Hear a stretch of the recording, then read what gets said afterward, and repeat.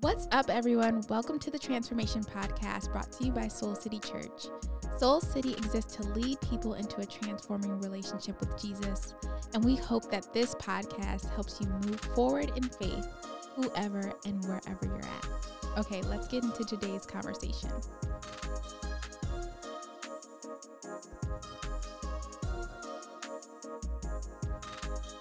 Hey everyone, my name is Noelle and you are listening to the last episode of the Transformation Podcast, which is a new podcast brought to you by Soul City Church.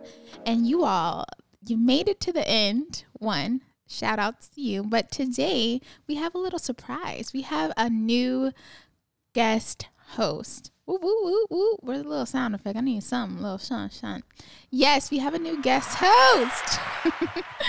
And his name is LJ. LJ, actually, this is not your first time on the podcast officially. No, this is second time. This is your second time on the podcast because last time, if you heard the baptism episode where we heard 3 different stories from people, LJ shared his story about baptism. And I think, just what great insight, what great visualization of that moment. And we're back again with it, with another time. And how are you feeling, LJ?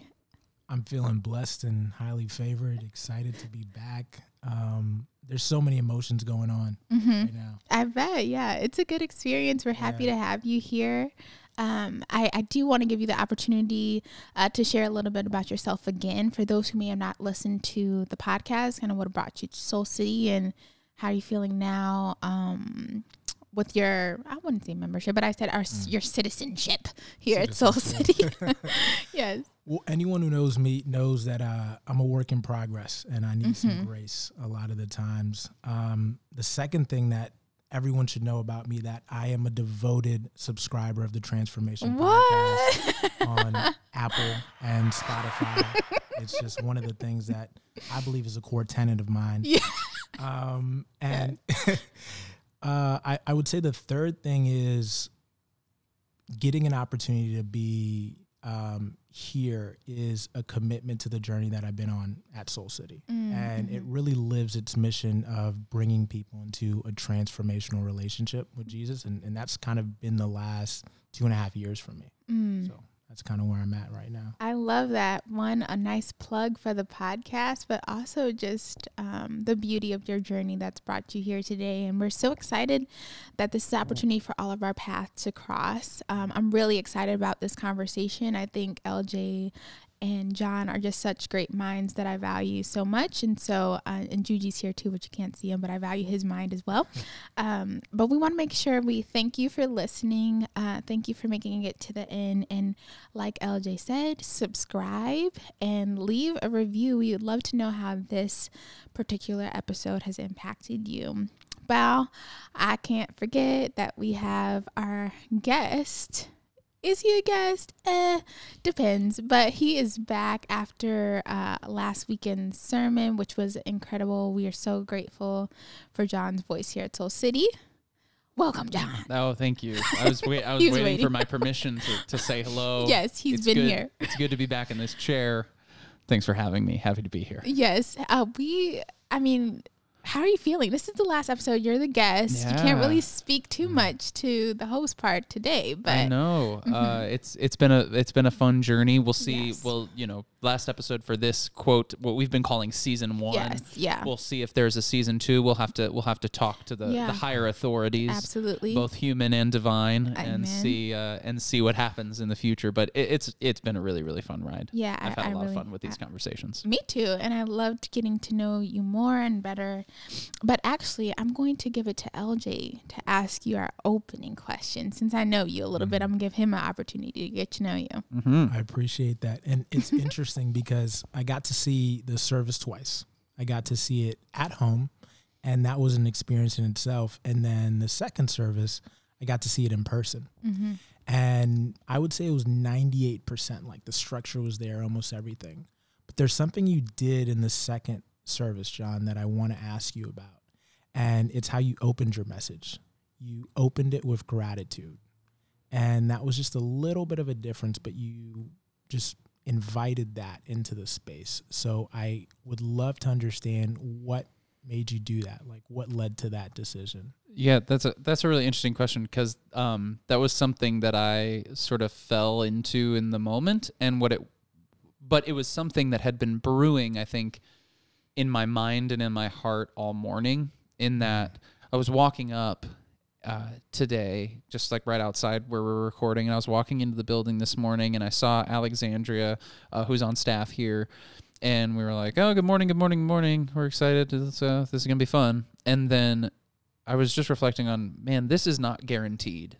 Like what we're about to do, this is not guaranteed. And we've become more and more aware of how true that is over the last year, as our church spent 52 weeks not in person. And now in these last several weeks, we've started to ramp back up and have people in the building.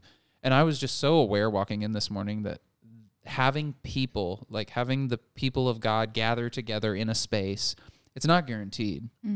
It is a privilege. It is such a gift. And at the 11 a.m., I did a little a naughty sort of thing where Kelly was praying when she was on stage, and instead of like bowing my head and closing my eyes like, we mostly do when we pray, I kept my eyes open. I just turned around and looked at the room from the front corner that I was in. And I was just filled with this gratitude of, look at all of these people who showed up. Like they can't do anything right now because still some things are closed, but there's a lot of other ways you could spend your time. And yet they chose to show up and trusted this church, trusted me to a certain extent to speak to them for they're going to give me their undivided attention for 30 minutes. You don't give a lot of things in your life 30 minutes of undivided attention. And so I was struck by the privilege of it, really, and was very grateful for that opportunity. So I felt led to let everyone in the room know that I did not take it for granted. And I don't know if it felt weird for some folks. I don't know if it was meaningful for others, but I felt led to say it. Wow, that's so powerful. And what's interesting about that is sometimes you don't realize how much of it that you're coming up on the spot with, and how you're receiving a message, because I'm, as an audience member, just trying to receive what you're trying to give me. And I don't think that you're also getting something from it at the same time. Yeah, that's true. I think, however, and this is getting into like the art of preaching, and the art of teaching, but when it's sort of at its best and you're in the flow of it, both of those things are happening simultaneously. You are receiving exactly what you're pouring out, and I think that's kind of when you're sort of in the flow of the thing, that you are simultaneously able to pour out what God is continuing to pour into you. No, I love that, and I appreciated the gratitude as well.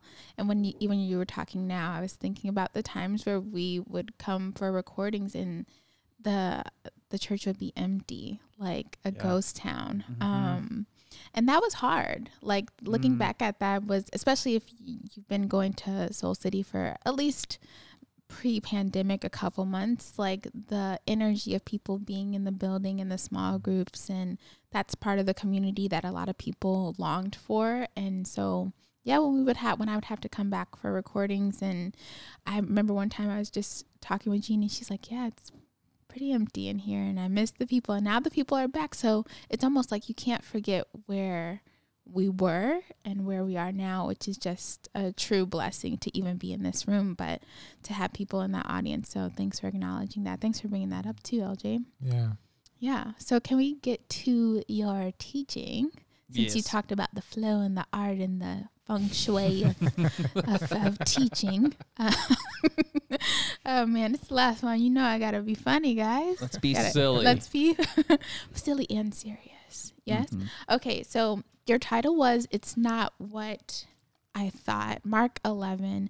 And you gave us a great understanding of the crowd during that time and the expectations that they had of Jesus, and not necessarily bad, but what they had experienced prior, but also what they longed for. They wanted, like you said, a revolution that they could resonate with. But can you just give us a little more context before we go into discussion about Mark 11? Yeah, absolutely. So, we've been walking through Mark on this podcast as well. And in Mark 11, we reach what we sort of celebrate as Palm Sunday, what is often noted in the Bible as the triumphant entry or the triumphal entry, which is Jesus riding into Jerusalem, the capital city for the nation of Israel, for God's people. He rides in on this donkey. And it is sort of the beginning. Chapter 11 is the beginning of the end, really, for Jesus. Yeah. This will ultimately be the final week of his life. It is also a week where the Jewish people are celebrating Passover, which is this big, huge festival that all the Jews would come to Jerusalem for. So it's a packed, meaningful week for the Jewish people already, and will become more so as, Jesus moves towards the cross and towards a resurrection. It's interesting in the Gospel of Mark, the narrative of Jesus on the cross in the church is referred to as the Passion narrative. Sometimes you maybe have heard that language before. Mark is a short gospel. It's the shortest one, but chapters 11 through 16 are the Passion narrative. And so sometimes scholars refer to Mark as a Passion narrative with a long introduction. So just chapters 1 through 10 are the introduction, and then the final 6 are really just the slow, steady march of Jesus into Jerusalem and pretty much straight to the cross. Wow. So that's where we are, and that's where we're going. Yeah, so that was really exciting to... I mean, I know we were talking about this off the record, but I just love the theological context. Like, this is what we need to understand the people, to go into the Bible verse, as you said. Shout out to the Bible verse. Shout out to it for those who hadn't listened to or watched the sermon yet. John talked about this Bible verse and kind of correlated to the Marvel universe. I'm a big Marvel fan, so I got that reference. Like, I felt that. Well, I think it's important. Like, I actually added that in sort of last minute impromptu at the 9 a.m. because I think when people, if you listen to this podcast and you hear, myself or Jarrett or, Noel talk about some theological context or, some historical context in the first century, that feels very intimidating. Yeah. That feels like I would never be able to do that. I'd never be able to understand or see that. But the reality is those tools, that's stuff we already do, like understanding the Easter eggs and the callbacks that are in Scripture. That's something we already do, specifically with something like Marvel movies. We see something that's happening in Endgame, and we know it's a reference to something that happened all the way back in Iron Man 3, And we already do that. We just do it with different things. Yeah, and I think that's the challenge for me when I think about the theological context being intimidating. That, like you said, you deal with other things. I knew exactly what references, because I've watched all the Marvel movies. I've watched, Tony Stark develop into his humanness. You've lived in that universe. I know the people. I know their feelings. I know the tension between Hulk and the Black Widow. Like, I know all of these things, but that's because I've studied the movies and I've remembered. So it's just about where you put your energy. Yeah. When we saturate ourselves in the words of Scripture, those connections are right on point. They're right there and exciting. And you're like, oh my gosh, they're referencing what they just referenced in Psalms or what they referenced in, and you just get a better understanding of the writers, and you get a better understanding of the connectedness of I'll use that word, connectedness of the Bible. And I just really appreciated that. But what you did talk about was this whole concept of a story of misunderstandings, which is super relatable. I mean, you can have a misunderstanding every hour. I feel like I do. So the story that it brought this humanness to the crowd and to the people in this particular text. But can you talk a little bit more about that too? What were they misunderstanding? Yeah, I think ultimately the story of Palm Sunday, while it is celebratory and joyful and all of those things, the story of Palm Sunday, like you said, I think is a story of misunderstanding or unmet expectations. Yeah. This crowd wasn't necessarily hailing Jesus as a spiritual king of the universe, like we kind of talk about him in church. They had, I think, a much more minimized picture of who he was and what he was here to do.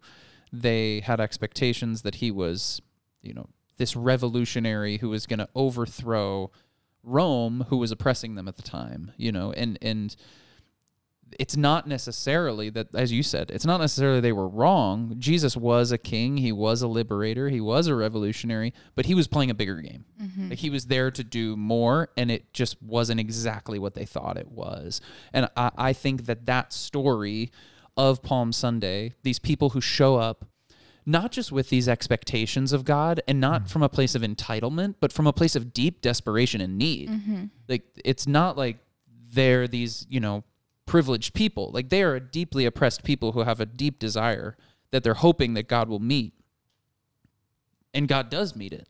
However, he does it in a different way than they were expecting. And I just think that this story of Palm Sunday is such a perfect metaphor, perfect picture for what we often do with God, where we come to God sometimes from a place of, privilege and entitlement, but other times from a place of deep desperation.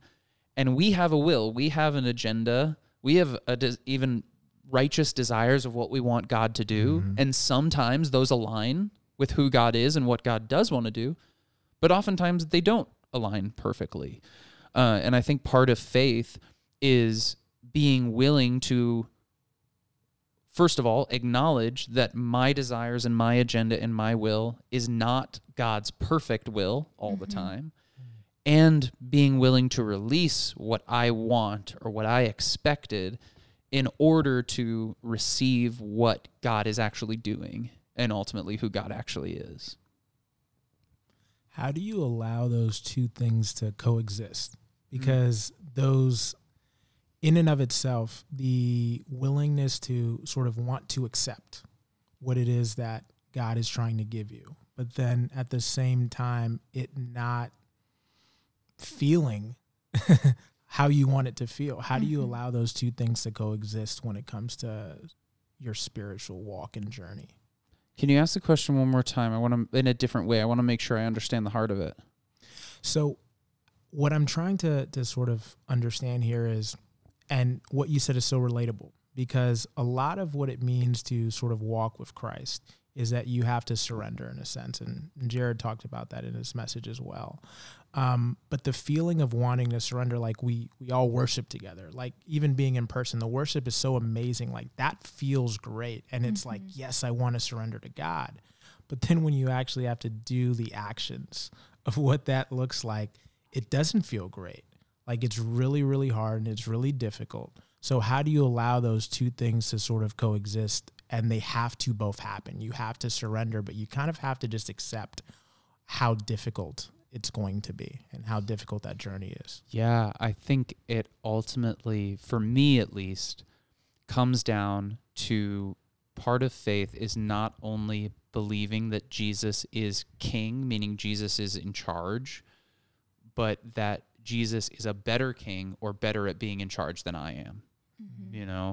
It's not just that I can surrender to God, but it's also that I believe that in surrendering to God, I am giving control over to someone and a being who is far better equipped to be in control and to move things the way they need to be moved than I am if I were to hold tightly to what I think things should be. Again, that doesn't always feel good. That is certainly not easy to do. But ultimately, I think that's part of what faith is. It is that surrender to release, believing that the person or the God you are releasing to is far better equipped to run the universe than I am or than you are. Yeah. And do you think, this is just me kind of processing out loud, but of course we don't always, we won't ultimately know who God is in totality until we are resurrected and those things, to be with him. And like you said in your sermon, even then, that even when we see people in their most excited worship stance, like it's just a part of that. But is there a way, and I'm asking this to both of you all, that you feel, is it better if a person seeks God first to understand? Do you think that makes the surrendering easier? Not necessarily easier, because surrender is hard because it's varying. But if you know or have a sense of who you're surrendering to, would that help in a way. I'm thinking of an example of like, yeah, if you have to give someone, you know, your car that you care about, you love your car, you invest in your car, you care about your car a lot, and you give someone your keys to drive your car. You have to know who the person is, right, in order to trust them with something like you value. I don't know if that's a good example, but I think it's a great example, actually. And I think that's part of what makes things like biblical study and yes, church teaching and like corporate worship and all of these things. I think that's what makes and small groups and everything we try and do here at Soul City and in the church at large. I think that's what makes those things so important and so necessary. Because if we were just to say, well, God is so big and so beautiful and so wonderful that he's unknowable and completely unfathomable and you'll never be able to totally understand it. If we were just to say that and be like, bye, well, that's true, but I don't know if it's super helpful. Like, I don't know if anyone's going to give their car over to just some being that's unknowable and unfathomable. But if we have ways to, as you were saying, begin to see in part. Yeah. You know, if we have the Bible, we have God's word, which shows us a significant portion of God's character and his goodness. You know, we have church teaching, which is supposed to do that. We have all of these different transformational resources that the church creates and is. I think what that does is that you start to learn aspects of God. You start to really get a better idea of who he is, while at the same time knowing I'm never going to be able to fully grasp it. Yeah. And that's not only true of God. I think that's true in your car example as well, of like, you know, I would trust you with my car, Noelle. Thank I really, you. really would. I'd say, yeah, Noelle can borrow my car, no problem, because I know you in part, you know? Yeah. The reality is I don't know all of who you are. Absolutely. But I feel like I know you enough to trust you with my car. True. I don't know all of who I am. I'm still learning myself. You feel me? Like I'm trying to understand who I am on a daily basis and how I react to things. But like you said, the part that you have seen, you know, I wouldn't intentionally destroy your property, you know, or I have the part that you have seen is a part that you can trust. Yeah. Which is good. And I think that. And isn't that what our faith journey is? Absolutely. It builds on top of one another. And sometimes we have this whole like, you just forget the experiences that you've had. And I think, like you said, LJ, it brings it back to the importance of gratitude. And I love that you pinpointed that out, because if you always bring back to your remembrance the goodness of God and what he's done in the past, you're starting to build that foundational block of like, oh, I know him to be good because he got me out of, you know, or he's been there with me through, like you said, you mentioned like immeasurable grief and things like that. He's gotten me through those low periods of time. And even though I might not know the totality of him, I do have an understanding of him in that way. Yeah. It's like we can't necessarily see the entire being of who God is, but there's so much evidence, you know, that of just how big and how good he is. It's like it's like you're searching for this giant magical mystical creature in the woods, and you can't necessarily see the creature, but you can see their footprints. You can see that they ate from this tree. Like there's all this evidence that the creature does exist, and you begin to create this picture of what this creature looks like and who they are. And your picture might be close, but it might not be exactly what it is. Yeah, there'll be misunderstandings. You'll be misunderstandings, exactly. And part of it with God is being able to surrender those misunderstandings rather than cling tightly to them, especially when presented with evidence that it is actually a misunderstanding. What I thought was interesting about the historical context is, as you mentioned in the sermon, these are people who have gone through oppression. And what resonated with me is I can understand how they were trying to embrace the idea that they needed a reckoning, and the way that they were going to get it, because you're sort of drawn to the power and the influence that they're able to have, and to me that is very similar to sort of what we're seeing now: oppressed people who are looking for some sort of reckoning, and that can be in a lot of different spaces, but. The question that I have for you is, when you were sort of studying this text, how do you continue to unpack the idea that for folks who feel victimized, for folks who feel oppressed in a way, how do you expand your understanding of what good is? Because that, to me, is where a lot of the misunderstanding came. Yeah, that's good. That's a great question. And that's something that I tried to be very conscious of when talking about this story, because one thing that you could do with this story is you could spiritualize Jesus entirely and say, oh, well, Jesus doesn't care about any of this earthly oppression that you're dealing with. Jesus is playing a much higher spiritual game, which is true, but it doesn't mean he didn't care about the oppression. Yeah. He wouldn't have spent 3 years walking around healing people and trying to bring tax collectors really close into his community and discipling them and changing their minds and transforming their lives. You know, he wouldn't have done all that stuff if he didn't also care about the oppression, the present oppression that was happening. And so I think the reality is both of those things are important. The question that you had asked of defining sort of what is good or what is right or what needs to happen, maybe.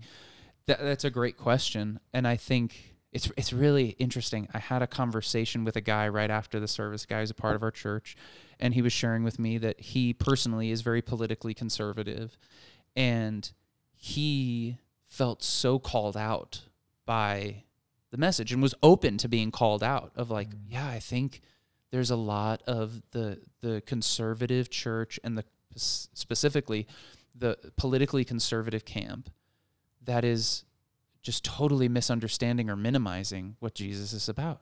Like he was very, I was like, this is cool. Like, this is awesome. That you opened yourself up to receive it in that way. And I think that's probably true for someone who's on the other side of that as well. You know, who's someone who is more in a liberal camp or a progressive camp. The realization that like, oh, the human agenda that we find ourselves pushing forward in the progressive camp is probably informed by the way of God. It's probably informed by God, but it might not be exactly perfect. I think the same is true both for, as Phil talked about, it was true for the rich young ruler who was a person of immense privilege. You know, the good news calls those of us who carry privilege, calls us out. Not just calls us out and shows us a spiritual future one day, but calls us out. How do we leverage our privilege right here, right now? But also Jesus speaks to the little child, you know, and to the person who has been oppressed or the person who has been ignored, and sees them in that moment, says, I see you, I love you, I care for you. And there's something so much bigger going on at the same time.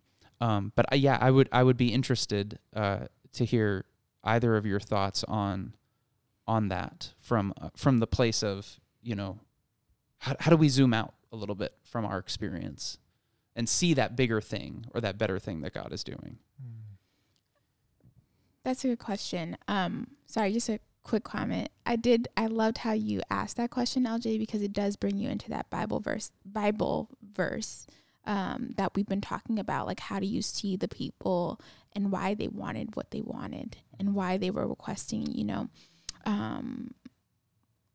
a revolutionary, someone who it was very evident that they were coming to trample on those who were oppressing them. And like you said, it correlates so much to the culture that we're living in now. You see some people who have the posture of like, we're done with you. We want a reckoning. We don't care who gets trampled on anymore. We want to see victory in our way. And then you see other people who have the posture, a different posture, whatever the counter is of that. Yeah, we actually need to cling to our power or our place in this world, no matter what. Yes, exactly. Thank you. I guess I don't know that other side very well. I do. I was like, who? I don't know what they'd be thinking. But thanks, John. I got you. So can you ask your question again in a different way? Yeah. How do we get to this place? And I think this is the heart of it, of naming that we have this desire, we have this need, and we're talking about it in very, you know, in a very general sense. So maybe getting specific would help. But I have this desire, I have this need for a reckoning. You know, we talk about a racial reckoning. how do we get to a place where we say, hey, for me, the woke white progressive, person who wants to be racially aware and racially informed and an ally, that whole human agenda that exists is wonderful and great and something that I'm seeking to be a part of. It doesn't align 100% with the kingdom of God. How do I zoom out a little bit and begin to ask the question of where does it align, where doesn't it align?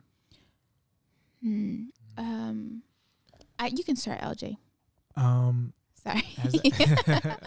I'm still trying to process this, but the best way that I can describe it is, so I saw the service twice, and it's the difference between my God is also our God. I got to see and hear and experience the message in my own home, have my own ideas. It wasn't what I thought, it was better.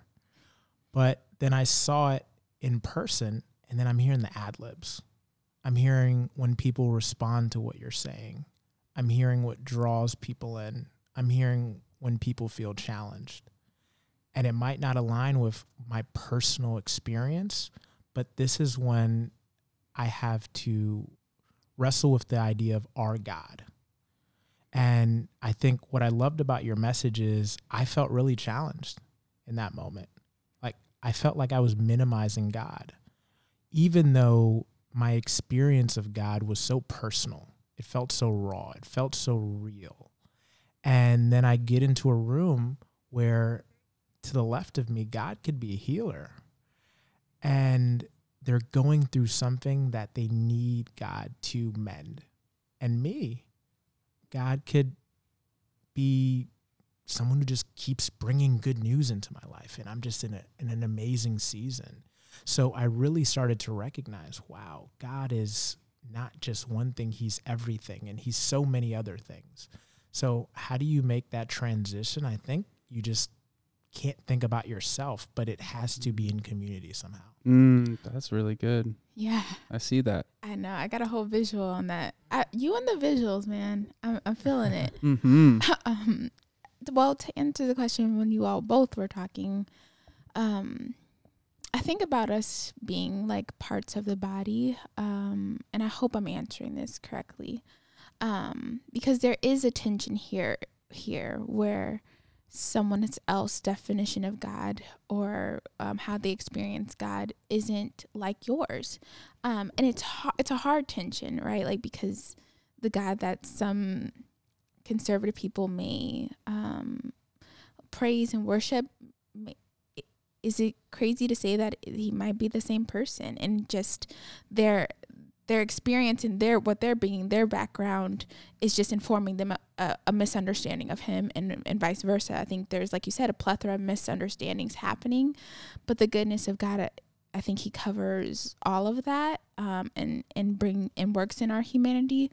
But I think that people, if I'm stepping back, I think about the my part of it. Like, what's my sphere of influence? What can I do? What are my gifts? Having a clear understanding of that. And then, like you said, knowing that is just one part, and then expanding that to learning about other people and how they're experiencing God. All of this stuff, but I do a lot of DEI work at my own job. And sometimes I'm so exhausted about talking about it, because I'm just like, what we're asking you is to see people, is to see, like you said, is someone experiencing God as a healer? Is someone experiencing him in another way as a counselor, as someone who's filling in the gap of their marriage and is a mediator at that time? Like, I think if you just open yourself up to learning about how they see God is one of the first steps. Well, knowing how you see God is one, but how do they? And having those conversations with people and feeling uncomfortable with that. Now, that sounds probably very kumbaya, but there are probably people that you already know that you haven't sat down with. That can just be the start right there of just like, okay, how are you experiencing God? What are your experiences in general? And stop always trying to think bigger picture, but more like, the bigger picture is a picture of little pictures of different people. And so how do you break that down to see who's making up the picture, if that makes sense? Yeah, that makes a lot of sense. In some sense, this whole conversation that we're having could also be a conversation about idols and idolatry. Yeah. When either our version of God that we've concocted in our head, we cling so tightly to it that it actually becomes an idol to who God actually is, Yeah. distracting us, pulling our worship and our presence and our attention away from the true God. But also there's the idolatry of our own agendas or our own desires, that, hey, God has placed this one injustice in the world on my heart in a heavy, heavy way. I think God does that. I think God absolutely convicts certain people around certain things in the world and calls them to make a difference, and maybe sometimes to even dedicate their lives towards working towards greater justice in a certain area. I think where I sometimes run into problems is I make the part into the whole. My calling towards being an ally in the fight for racial justice becomes, rather than a major room in my house of faith, it becomes the entire home. Yeah. When actually God is the entire home. The gospel, the good news is the entire home. And that part of where my faith plays out, that's a significant room. And I spend a lot of time in that room, and it's a meaningful room. But sometimes we kind of put the cart before the horse, I think is when we fall. I think that's what the Jewish people were doing in some sense. They were putting their national agenda ahead of the agenda of God's kingdom and what and his plan to actually bring goodness and mercy to the whole world, not just to the one people. Yeah, and I think about the perspective of the oppressed. Sometimes you don't have the room to think outside of what you're going through, because it's just all consuming. It's affecting your work. It's affecting your livelihood. It's affecting your relationships with people. You're walking around with like a big boulder on your shoulder, and it's like, oh God, don't you see that I have this boulder? Like, this is all I can think about. I can't be friends with other people right now because this is all consuming. And so there's that tension that comes in. It's like, I may not feel that way all the time, or I might have seasons where I feel that way. But how can I relate to someone who feels that way, or someone else, like you said, who's holding tightly to values that just are like, do you hate people or no? Because like, what are you talking about? But I still have to, in order to see a real transformation, I still have to sit with the fact that I have to talk with that person. I still need to understand and show grace to that person, even when I really don't want to, because they live on the planet just as I do, It's interesting. We hold on so closely to our ideas that they can't bend, they can only break. And come on. After they break, what do you do with that? Do you put it back together? Do you try to find out another understanding of that? And I'm curious to hear from both of you all. When you think about your entire relationship and faith journey, when was the first time that God wasn't who you thought him to be? And how did that feel? I think for me, it was probably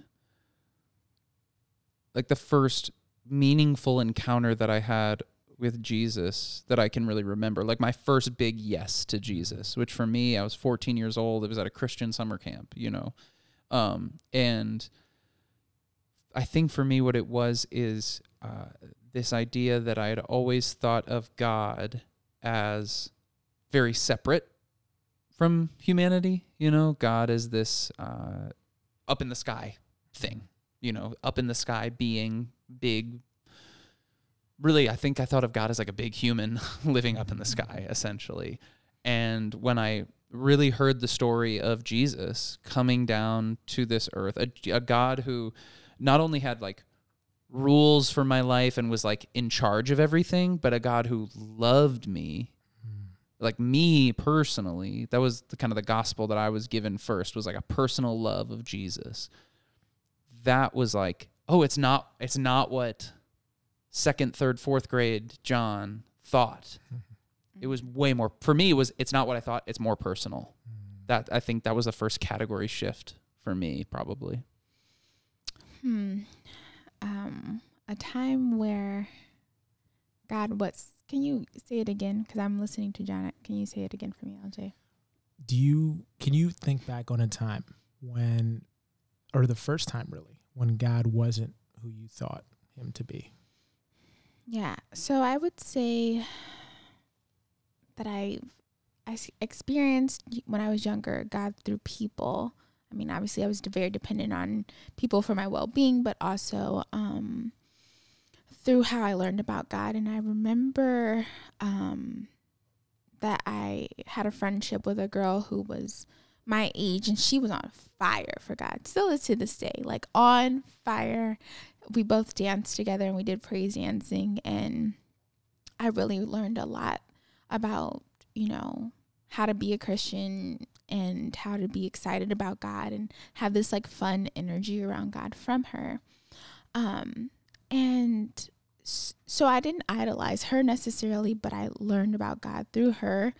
And I remember we had like a Facebook exchange where it ended up being her, and she wanted to correct me I was like probably 16, 17, about the way that I dressed. And because she was big on modesty and so was I to an extent. And as a teenager, I was very open to, expressing my style in the form of tight dresses. And she had an exchange with me over Facebook where she basically said I was going to hell and I'm causing my spiritual brother men to lust, and they're not going to look at me like I'm a daughter of a king. They're going to look at me like, they're looking at how my body is shaped. And that's when I really had can't even talk about it. Had to have a moment where I was like, I think I hate her and I hate anybody connected to her because you're making me feel like the dirtiest person I've ever met.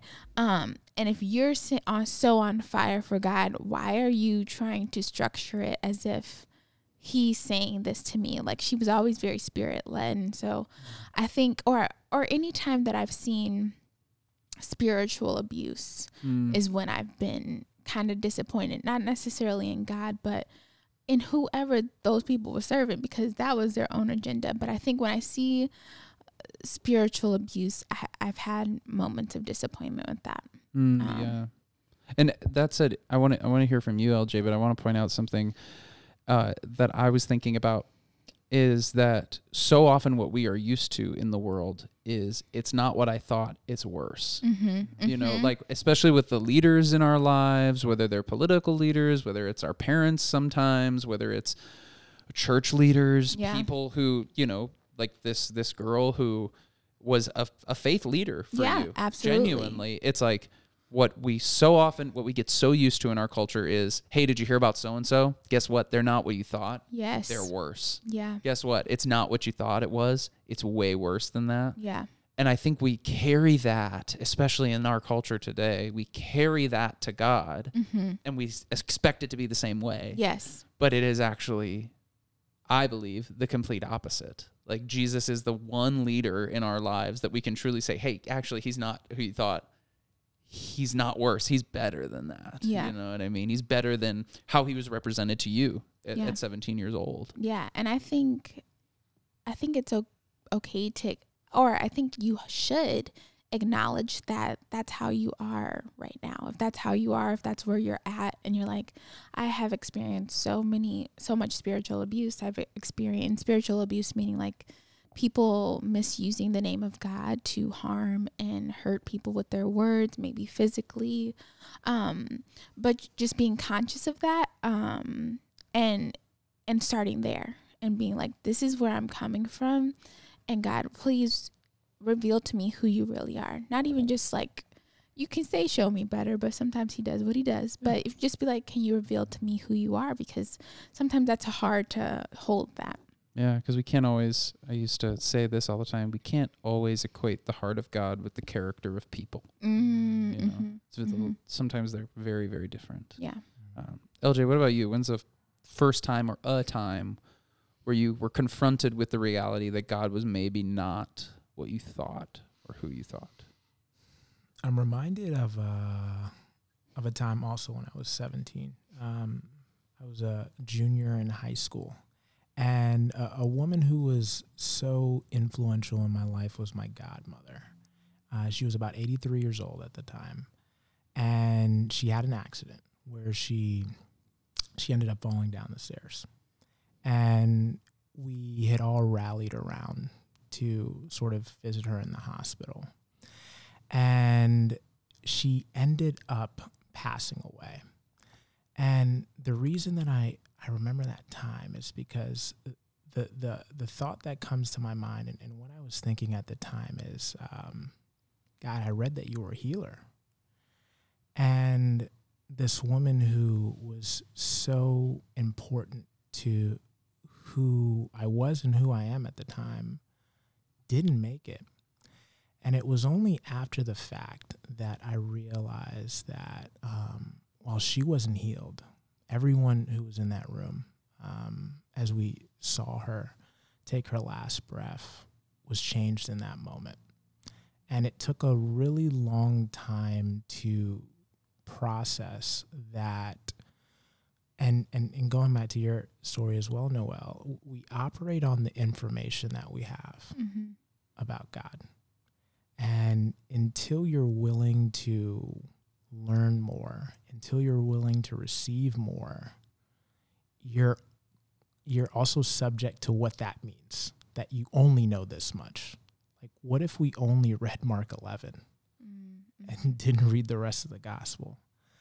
What would that mean for how you think about Jesus? And that was a time when I just had to read more. I had to know more. And that just took some time. And it wasn't easy. And even talking about it now, I'm brought back to that time and that experience. But that's sort of what I go to when I think about that question. I love that. And I love that is, to use a biblical word, a covenant type relationship with God, that even when, from God's side, a covenant relationship is, even when we are unfaithful, even when we forget about God, even when we betray God, God is still faithful to come after us and to walk with us. And for us to say yes to Jesus and enter into what we would call a covenant relationship with him is, God, even when my categories get blown up, even when I lose my godmother, even when someone completely misrepresents you to me, I am going to continue to pursue a relationship with you in one way or another. I remember like the story I tell of when I knew I was ready to propose to my wife, Erin. I was sitting on my bed. It was my senior year of college. And I had this thought about the 6-year relationship we had dating, filled with drama, rough stuff, filled with drama. And I remember sitting there and I thought, my gosh, if we get married, we're probably still going to have drama. We're probably still going to have arguments. We're probably still going to have disagreement. We're going to go through probably maybe even worse seasons than we already have. And I remember thinking to myself, it is all worth it, all of that stuff, so long as I can be in a relationship with her.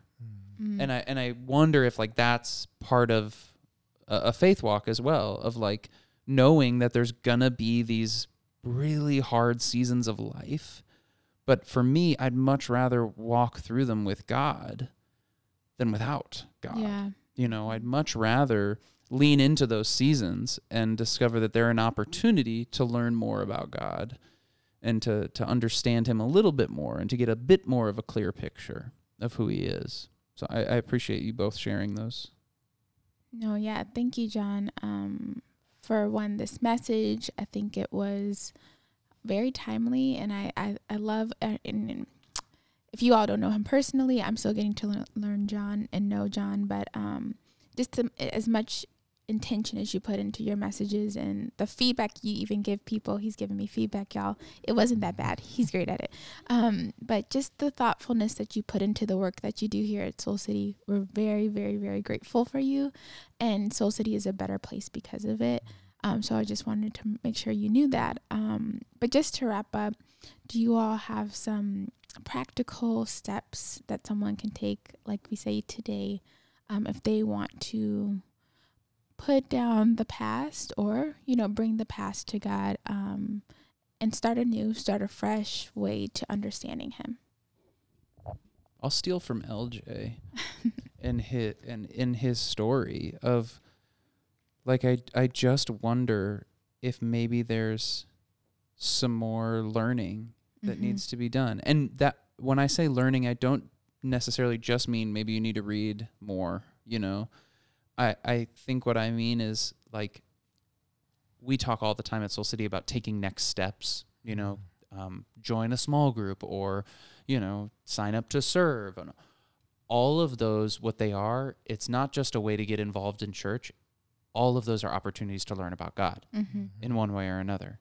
I didn't just learn about God from sitting in my office at home and reading my Bible. Yeah. That's one of the ways.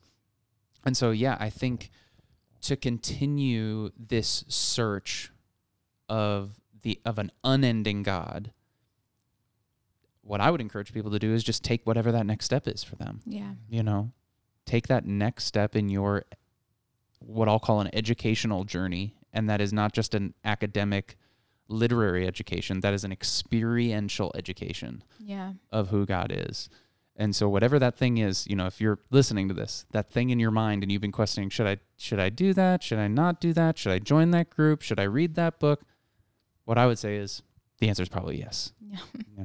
Great. Thank you. And thank you, LJ. Yes. Shout out LJ. Go LJ. Go LJ. You better give me that calm presence. Absolutely. And visualization. Yes. Yes. We really, really appreciate you being on here. Your words were so intentional and so powerful and impactful. And thank you for your commitment to your faith journey that has now brought you here to share with us. So we're grateful for that. Thank you, Juji. We really appreciate every time we've recorded. Julian has been here every meeting. You all, again, don't get to hear his voice very often, but we're so grateful for you. And we've been blessed to be on this podcast. It's been a great experience for us. And like we said before, if you could leave a review, make sure you subscribe. If you want to go back and listen to some episodes that might spark your interest, we'd love to hear feedback on those as well. But this is the last and final one. And so, John, I'm going to toss it to you to close us out. Fantastic. I will. And I'll thank you, Noel, as well. Then you're not going to get off the hook. Thank you for just taking a massive risk, saying yes to this. Mostly being willing to sit down with Jarrett and I know we can go off and start making fun of each other. But yeah, you just brought so much wonderful humanity to this. Thank you. And you really brought yourself, which is all we want. That's all you said. And I said, cool, I can do that. And you did it. Thank you did it. All right. Well, and to all of our listeners, thank you so much. Whether you've listened to this once or whether you've listened to all of our episodes, we really, really appreciate it. I hope that you got something out of this. I hope it helped as our desire is at this church, to lead you into a transforming relationship with Jesus. I hope that happened for you on this podcast. And as we wrap up season 1, our prayer is that God would wreck your life and wreck your transformational journey with his unbelievable love and his unbelievable grace. Bye, everyone. Bye.